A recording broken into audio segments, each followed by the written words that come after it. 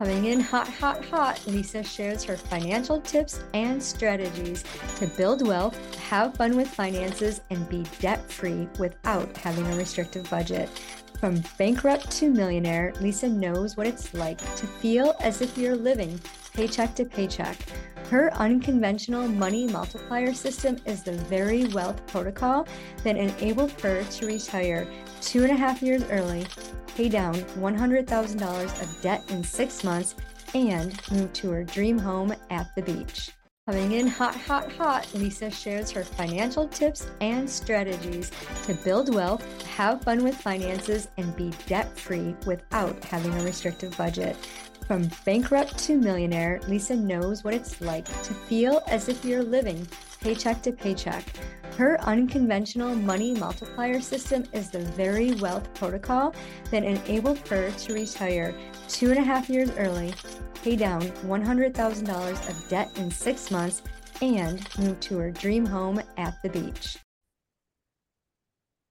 Hey, hey, hey, welcome back to this episode of I Date Money. I'm your hostess, Lisa Drennan, and today we get to hang out with Claire Chandler, who is a corporate and cancer survivor who helps businesses expand without losing their best talent. And I know how important this is.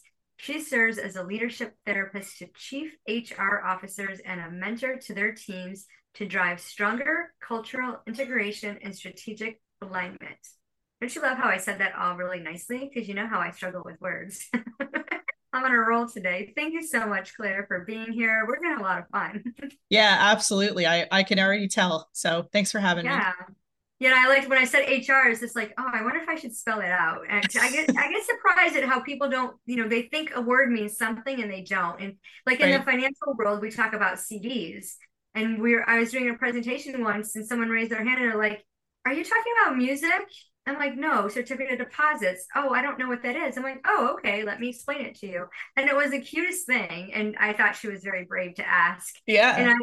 my initial reaction was I laughed a little bit because it was so cute. Not that she was asking a silly question, but I'm like, oh yeah, people think things mean differently. Yeah. Well, and we take it for granted, right? Because you live in that world all day long, like 24/7, Mhm. 365. And it's like, how do you know? Like to me too, I'm like, well, how would someone not know what HR is? Like everyone deals with Right. HR in some capacity, but you're right. There are pockets of the universe where they don't know what that is. So Yeah, exactly. So for those who don't know, it's human resources.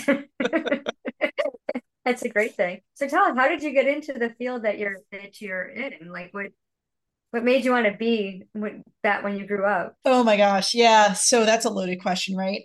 So as you said in the intro in my kind of mini bio, I am a corporate survivor. So I spent about 20 years, the first 20 years of my career within corporate America.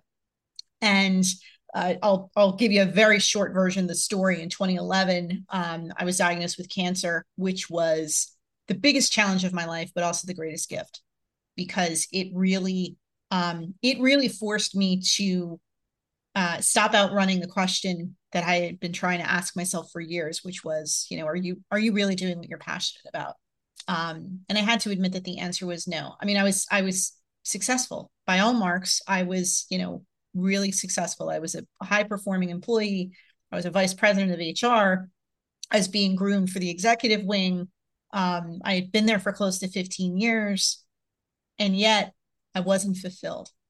And so, when I got the cancer diagnosis, the gift that it gave me was, first of all, I had to take a month off of work. So I went from 150 miles an hour to flat out zero, because I had to deal with this thing. And I had to get better. And the gift was that it sort of painfully reminded me with a sledgehammer, not a whisper, that life is too short not to do things that fulfill you, not to spend time with people that you love, not to do, the work that you were put on this earth to do. And so that's what propelled me out of the corporate bubble. And that was 2011. It took me 2 years to really sort of figure out what my jam was going to be. I'm a generally happy, optimistic person. And so I had no doubt I would figure out things to do. But it was all about building a business around what was going to be the core offering, what was going to be my core niche. Um, And so I formed my company Talent Boost in 2013. So we are at the 10-year anniversary. We're recording this in September. This is the 10-year anniversary month. So that's huge for me. I really feel like I need to do something to celebrate that. So I'm sure I will. But yeah, it's been an amazing journey. And my focus now is really on helping businesses expand without losing their best talent, primarily corporate cultures, which need, I think personally from experience, the most help. Oh, yeah, because in this day and age, everyone's walking away from corporate because of the strict rules, because of the, time constraints and the demand to do more with less. And everybody wants to be an entrepreneur. Everybody wants to have that freedom to come and go as they please and not have that, get up at 5:30 in the morning and, punch in at 7 and leave, 8 hours later. So I Yeah. can see definitely the importance of your skill set being utilized to expand and to retain. Because when I retired from my career job at the Social Security Administration in December of 21, and they went on a hiring freeze. And then when they would scout talent, they go to the colleges or what have you, and the system was so constrained. There was no opportunity to allow, like, to consider like families and young parents who couldn't come in when they wanted them to come in. And it's just like, why can't you just accommodate this? And I Yeah. know, the pandemic kind of changed that a little bit, but still there's a lot of corporations that are in this dinosaur age of, oh no, we do things this way. And, this is the letter of the law, and just being able to change that. It would be interesting to see that change, because I know so many people who have left their 9 to 5 to start their own businesses. And I think, well, who's running all the companies? And a Yeah. lot of people are hiring virtually, and, being able to do that in their tech. Some of the tech that's out there, it's like, hire IT people, please. Get your Yeah. tech up to date. So I love that you're doing that and that you stepped in to fill that role. So when you think about money as a person, what's your relationship like? How do you describe it? Oh my gosh, these loaded questions you ask me. So my relationship with money, you You know, think it was like going to be an easy walk in the park no, kind not of at all. I mean, I knew, interview? listen, I knew going in, like your whole thing is I date money, right? And it's all about what is the relationship with money. Yes. My relationship now with money is very positive and it is mutually fulfilling. Love it. And I call it that because I think all of us sort of are on a quest for relationships that we can get value from, but that the other person can too, right? Because it's not a 50-50, it's 100-100, right? So my relationship now with money, I would say, is very positive and mutually fulfilling.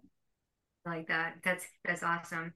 So when you think about dating money, like, do you guys go on dates and do fun things together? Or are you one of those frugal people that like to hide all their money and, keep it under the mattress?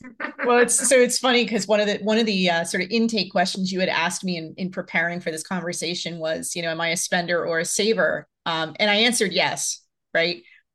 Because I'm a little of both. So I am married. My husband has a very demanding corporate job.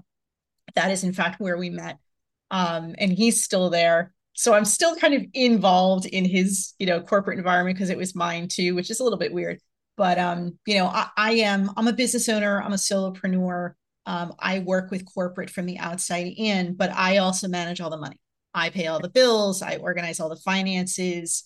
If I wake up in the morning and there's a message that somehow we're overdrawn because somebody didn't tell me that his expenses hadn't gotten reimbursed yet and I didn't move money right, it's all those things. All right. So yeah, so I'm pretty diligent in terms of money. And I'm a little bit more strict with how my husband spends the money. But like, Amazon Prime Day is like sort of a company holiday for me. Yeah, I would say it's a holiday in the house. Yeah, What are you talking yeah, about? I look exactly. forward to that. Exactly. What can I get? So yeah, we definitely date. Yeah, it's a serious dating relationship between me and money. I love that. Yeah, that's amazing. And having control of financials is good. As you were speaking, I was thinking that your husband needs an allowance, and then, he'll be okay. My husband tried to give me an allowance from early in our marriage, and I'm like, what? I am not taking an allowance. This is my Yeah. money. Well, you'll Just love this because as you rightly observed, like I have control. I have control issues. You were kind enough not to call that out, but I'm a solopreneur, which by definition I'm a yeah, control freak. But so I have the checkbook, but I have extra stacks of checks because once you run out of the one, you got to swap it out. right. Well, he took the next set of checks to have just in case he needs to write a check. And so Oh the no. control freak in me, first of all, I'm like, who authorized you to just take that from my drawer? But the other thing is he's going to write checks out of sequence. So like Right, the right. OCD part of me is going absolutely crazy. Yeah, me too. Like, no, you can't write that check. I know. It's like it's bonkers. Yeah. I solved that issue. We have fun money cards. So we take our fun money and we transfer it into our fun account, and then we have it on our debit card, and then we use whatever you spend is on that card. That's your allowance, whatever you do what you want with it. Well, So we that's have lots smart. of fun. Yeah, it's a lot of fun too because there's no worries because it's an allocation. Right. So we don't have to think about or feel guilty like when we go out to a fancy restaurant and there's market prices. It's like, oh, we can order whatever we want. We got it covered. And I'm like, but if it's towards the end of the month and I'm like, I know I'm not going to get any more deposits, I'm like, oh, well, what's market price Yeah. again? No twin lobsters for you. Yeah. Exactly. Well, it's funny because market price doesn't mean the same thing as it did before the pandemic. I mean, you can usually kind of figure it out. Now it's Yeah. like, how did you derive at that price? Oh my God. Restaurants are crazy. They're all just Yeah. trying to, and I get it. Like they're trying to recover from the Right. COVID years, but like, come on. And supermarkets the same way. Yeah, I know. And supermarkets didn't lose out on any money. I know. There's no Well, way. They're the only we were all industry. still Well, those in grocery liquor shopping. stores like they never closed. So like, yeah, what are you doing Yeah, raising the price of beans? Hello. I know exactly. But we kind of joke around about it. But yeah, there's so many factors involved in that. That's another conversation. We won't go there. I'll get myself in trouble. I'll get rid of my clean rating on my podcast Oh review. We can't no. let that happen. You got to keep it clean. You got Yeah, to keep right. it clean. Fair enough. So, when you think about money when you were a kid, what's your earliest memory? Um, so I was one of those kids. I grew up in a typical middle class household. So we didn't have an allowance for the sake of an allowance. The tooth fairy came and I think I got like a nickel, Oh, um, maybe I a like dime. nickels. Like it's so funny. Like I'll talk to friends of mine who have kids and they're like, "Oh, first tooth, I got to come up with like a 20." I'm like, "What are you What? talking about?" Like people are well, these are the same people whose, their kids have a sweet 16 party and it's like more expensive than my wedding was. Yeah. Um, God bless. But my relationship with money, my formative years, we didn't have a lavish lifestyle. We didn't have a lot of like discretionary money. Our big vacation was, so I'm a lifetime Jersey girl. Our big vacation was to go down to the Jersey Shore. And if we were in a particularly good place, we stayed for 2 weeks, not just one. Yeah. But like we didn't go out to dinner, like maybe once in the whole week, but mostly it was cold cuts and it was, breakfast like at the little stove, you know. Yeah. Yeah. And so like if we got an allowance, it was tied to chores. It was things like go out in the backyard and pull weeds. Like run an errand for mom and dad, like whatever it was. So it was always like in my formative years and kind of what imprinted on me was money was in direct relation to how hard you worked. Money was earned and money was meant to be saved. Do you still follow that principle? I I do. I do all of those because those were imprinted on me like really early on. Except that there's sort of this additional. We don't do the fun money cards, although I think I'm going to look into that. But there's sort of this buffer now, and Hmm. so part of what motivates and inspires me to work harder and to continue to strive for more um, is not to fund some lavish lifestyle that my husband and I have, but to give us choices without worry, Hmm. to give us the ability to, if my parents, who thankfully they're still around, they're both 80 years old. So like, time is sort of like creeping up on us, but they're still around. And, knowing all that they sacrificed so my brother and I could go to college, that we could go to Catholic school our whole lives, which was not cheap. You know, now whenever we can provide for them, you know, whether it's just picking up the check at dinner or, you know, going with them somewhere, like, and not having them worry so much about money is a blessing. And so for me, it's not about, you know, going on extravagant vacations, although now and then it's nice to book a trip that you're not like, you know, I don't know, going on like, you know, 3 different layovers to save a couple $100. Yeah, So that's yeah, no fun. yeah, like there's definitely this layer now of how can I continue to, you know, work hard, have flexibility and freedom, but in a way that I can provide for the people around me when they need it. Yeah, I love that. And that's it's you know, having a purpose for your purchase is so Mm, important. And why we do things, you know, like I always say, if it doesn't make sense, it won't make dollars. And a lot of times people will take their money and just buy something to fill this void. They don't even know why they're spending the money. And they like one of my clients used to love to go to, I like to call it Target, and go to the clearance racks and buy all these things. And we started, you know, going through like, you know, we do an exercise in my program where we become minimalist with our money, and the purchases we make purposeful purchases. And I said, okay, so when you go to this clearance rack, what are you feeling? Like, what's that sensation you get in your body, right? Like, how does it excite you?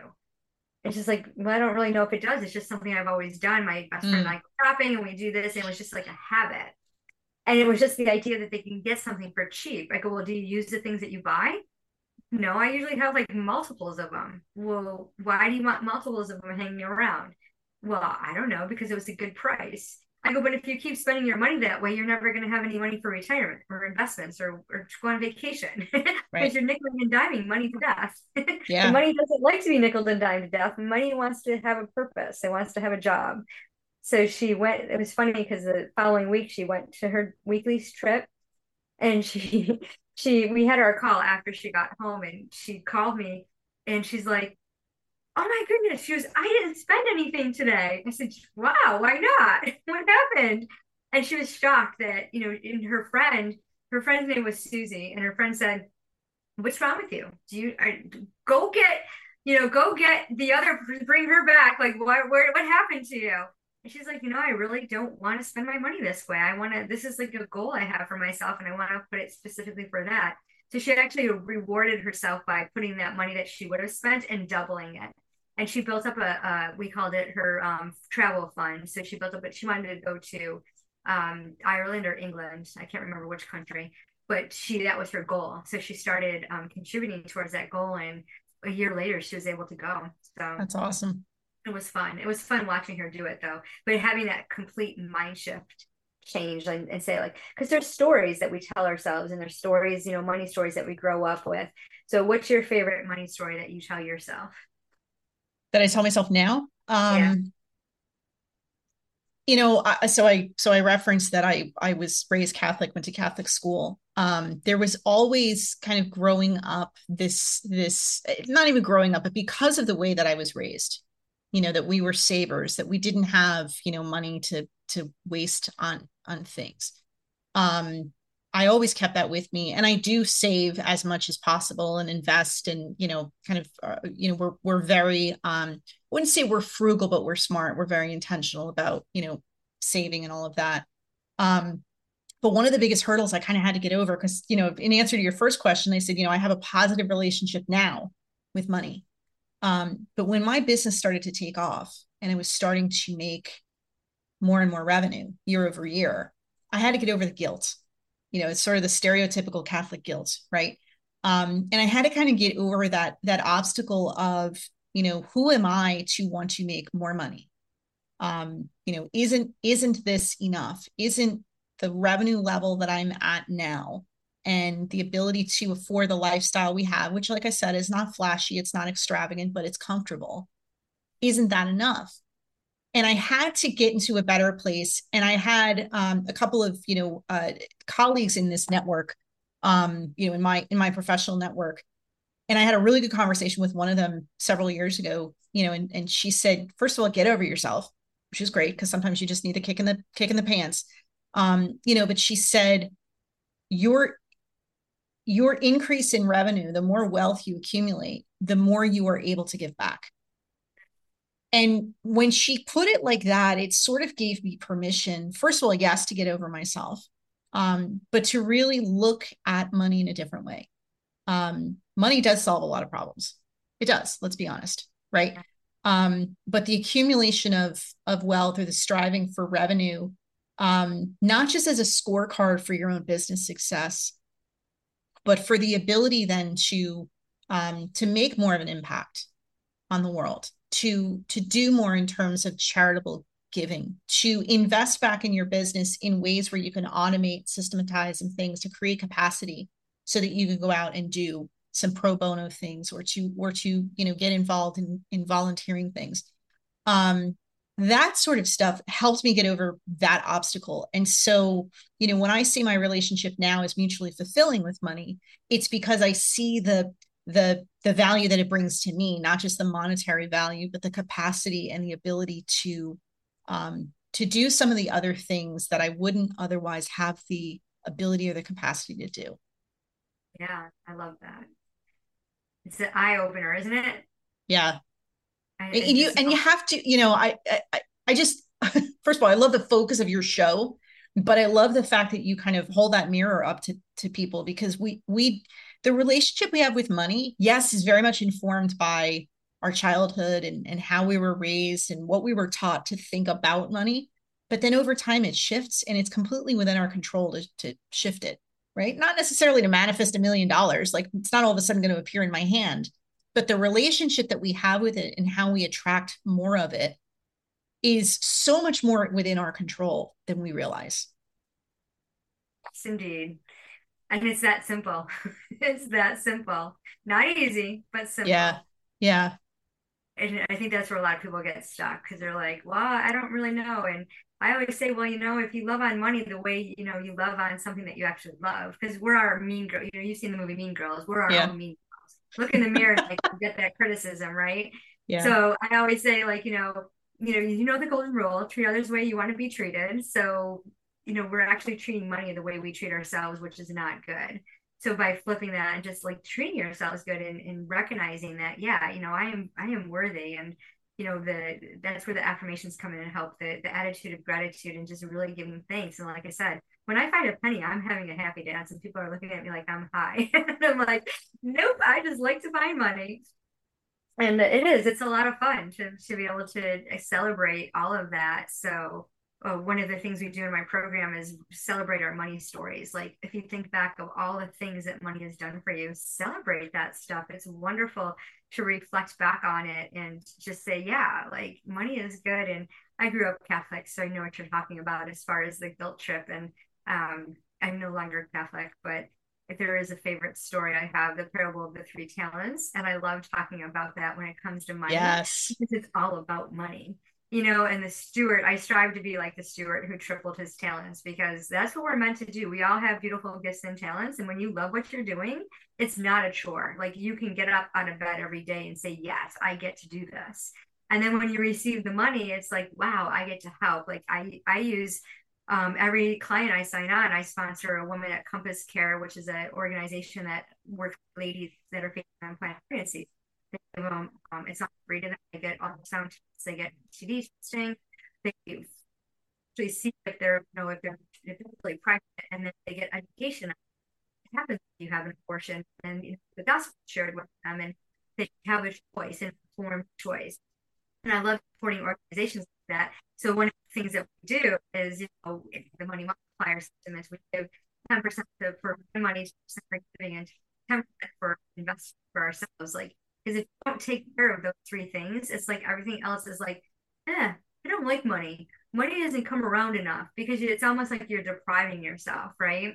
Yeah. So it's amazing how you can multiply money that way. But I love how you've multiplied money using your talents, recognizing that you walked away from corporate, but now you're on the other side, looking into corporate, saying, hey, I got the keys to help you grow. So tell us more about your business. Yeah. So it is interesting how everything comes full circle, right? Mm-hmm. And I, in the early days of my business, I didn't I didn't seek out the big corporate clients. And I think I had to get over that obstacle of, who am I? I'm a solopreneur. No one knows me as a consultant to corporate. They only know me as a person within corporate. And so now that I've, sort of found my groove and I'm 10 years in as a business owner, you know, I do have a different perspective now, and I can, pursue relationships with that level of client. One, because I do know where they're coming from, and two, because I know the way through, right? I've been in their seat, I've been in their environment, I've been in cultures that were really, really strong and cultures that were borderline toxic. And I can see the warning signs for one way or the other. But I would never trade my time in corporate. It was hugely valuable for me. I learned a tremendous amount in terms of structure and in terms of best practices. I have relationships with people that, from my corporate career that are still, they are still people I deeply love and care about and get to see, and, and all of that. But the way that I really help primarily is, kind of over the years and through my corporate experience and my business consulting and advisory experience, I've put together a framework that I call Growth on Purpose. And it's really a guided roadmap, if you will, that really helps organizations of any size, but especially the larger ones, navigate. It's a 4A model. And so the first A is aspiration, and otherwise known as purpose or mission or your why, right? And it's really important for companies to get dialed in, especially when they're smaller, especially when they're starting up and growing. It is really important to get dialed in and stay dialed into what you're in business to accomplish to begin with.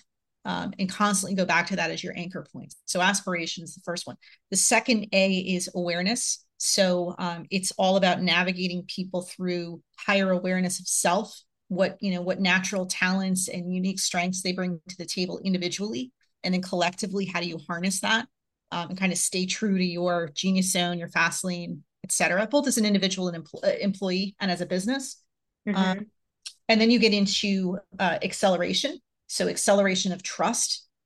Trust is a really key element of culture, and culture, as we know, is foundational to business success.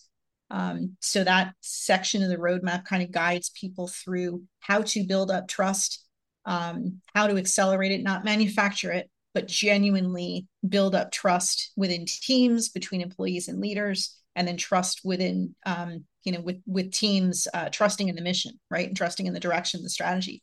And then that final A is alignment. So it's alignment on what matters. Too often people just sort of skip right to the strategic planning step, and they say, well, all the leaders have to get on board and we're going to build out a roadmap for, achieving our outcomes over the next 5 to 10 years. And if they haven't done that initial work of building up trust and accelerating trust, and really sort of even that, the foundational work of aspiration and awareness, if they just jump ahead to trying to align everyone with a strategy, well, it's no wonder they underperform, and it's no wonder that their growth strategy goes nowhere, because they haven't done the groundwork. And so by the time you get to the alignment on what matters, you've done those building blocks, you've strengthened the foundation, and now you have a culture that is primed to contribute their natural talents, their best efforts, their support of the team toward achieving your strategy. And so that whole framework, it really kind of governs my practice and the way that I guide businesses and leaders and cultures into a more sound direction. But I also have on my website a version of that framework that's just a one-pager that anyone can go and download. That's beautiful. Well, thank you so much, Claire, for sharing all of the things that you do for your money story. I really love listening to it and how it's grown and changed, and it just gets better every day. What's the best way for our audience to connect with you? Best way is to hit me up on my website, which is clairechandler.net. My business website is talentboost.net, but really more of my personality comes through on the Claire Chandler version. And then LinkedIn is my social network of choice. So you can find me there and connect and say hello. Okay, awesome. And we'll have those links in the show notes. And as we part, what is one tip that you can share with the audience to give them a micro result in making more money? Definitely go download the Growth on Purpose roadmap, which they can get at clairechandler.net/roadmap. It's free.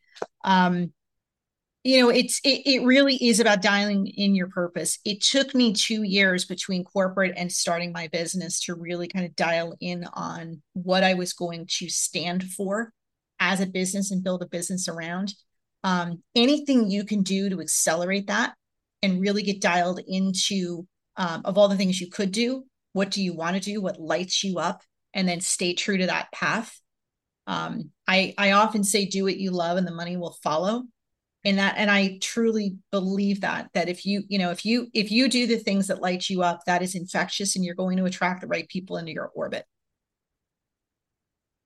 Awesome. Thank you so much.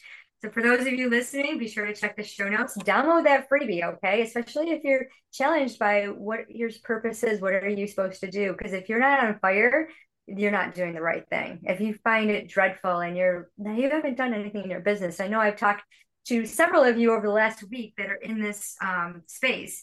It's time to get out of it, to make some moves. And remember, it doesn't matter how much money you make, it's what you do with it.